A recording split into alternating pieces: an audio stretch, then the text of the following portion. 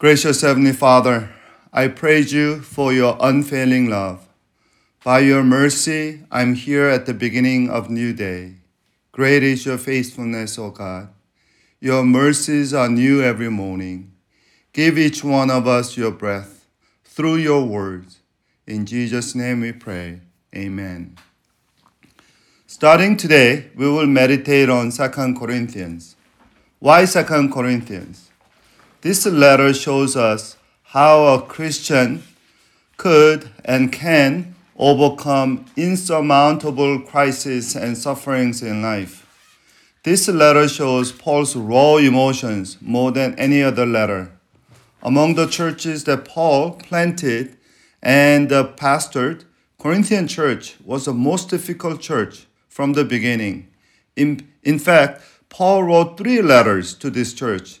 And the second letter, known as a letter of pain, was missing. And the 2 Corinthians is actually the third letter. Initially, I was going to start a daily breath with a Genesis or Matthew. I was a little bit ambitious. But I decided to go with the 2 Corinthians. Today's text is 2 Corinthians chapter 1, verse 1 to 7. Paul, an apostle of Christ Jesus by the will of God, and Timothy our brother, to the church of God in Corinth, together with all his holy people throughout Achaia, grace and peace to you from God our Father and the Lord Jesus Christ. Praise be to God and the Father of our Lord Jesus Christ, the Father of compassion, and the God of all comfort, who comforts us in all our trouble, so that we can comfort those in any trouble with the comfort we ourselves receive from God. For just as we share abundantly in the suffering of Christ, so also our comfort abounds through Christ. If we are distressed, it is for your comfort and salvation. If we are comforted, it is for your comfort, and which produces in you patient endurance of the same sufferings we suffer.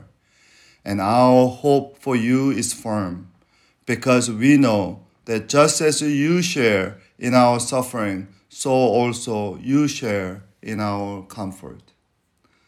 The key word in today's passage, as well as 2 Corinthians, is a comfort. Comfort appears 8 times in 5 introductory verses today, and 29 times in the entire letter. Comfort. That's all we need from time to time, especially now in this pandemic. Where do you find comfort? A good number of people find comfort in food. According to the recent WebMD survey, 47% of women and 22% of men responded that they have gained weight due to COVID restrictions. Most said their weight gain was relatively minimal, about 1 to 9 pounds. Mental health professionals say pandemic weight gain is actually not bad. Fatty, sugar-laden foods slow the production of a certain stress hormones so we can calm down.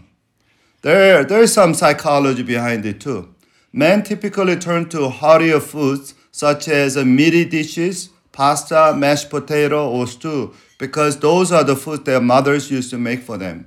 Women, on the other hand, tend to avoid the labor-intensive food. When times get tough, they opt for snacks. Well, if food doesn't work, how about drink? I've been drinking iced coffee a lot lately. Some people go for hotter stuff. They don't call it sudden comfort for nothing. What exactly is a comfort? We tend to think of a comfort as something that makes us feel better, like our favorite food, shoulder to cry on, or someone telling us that everything is going to be okay. Comfort is a soothing. It eases our pain, relieves our distress. That's why a hotel chain named itself Comfort Inn. When we call something comforting, we usually mean it makes us feel better. Now, That's not what Paul had in mind. The word comfort in the Bible has more to do with the strengthening than soothing. Let me repeat. The word comfort in the Bible has more to do with the strengthening than soothing. It doesn't just relieve our pain, it stiffens our resolve. The English word comfort comes from the Latin root fortis, which means strength. And the same root word, fortis, shows up in the words like forte, fortress, fortitude. Comfort, according to the Bible, isn't about feeling better. It's about feeling stronger. It's about feeling stronger. Isn't that what we really need when bad things happen? Have you ever seen someone's knees buckle when they receive bad news? Have you ever heard someone say they are so sad they can't even get out of bed?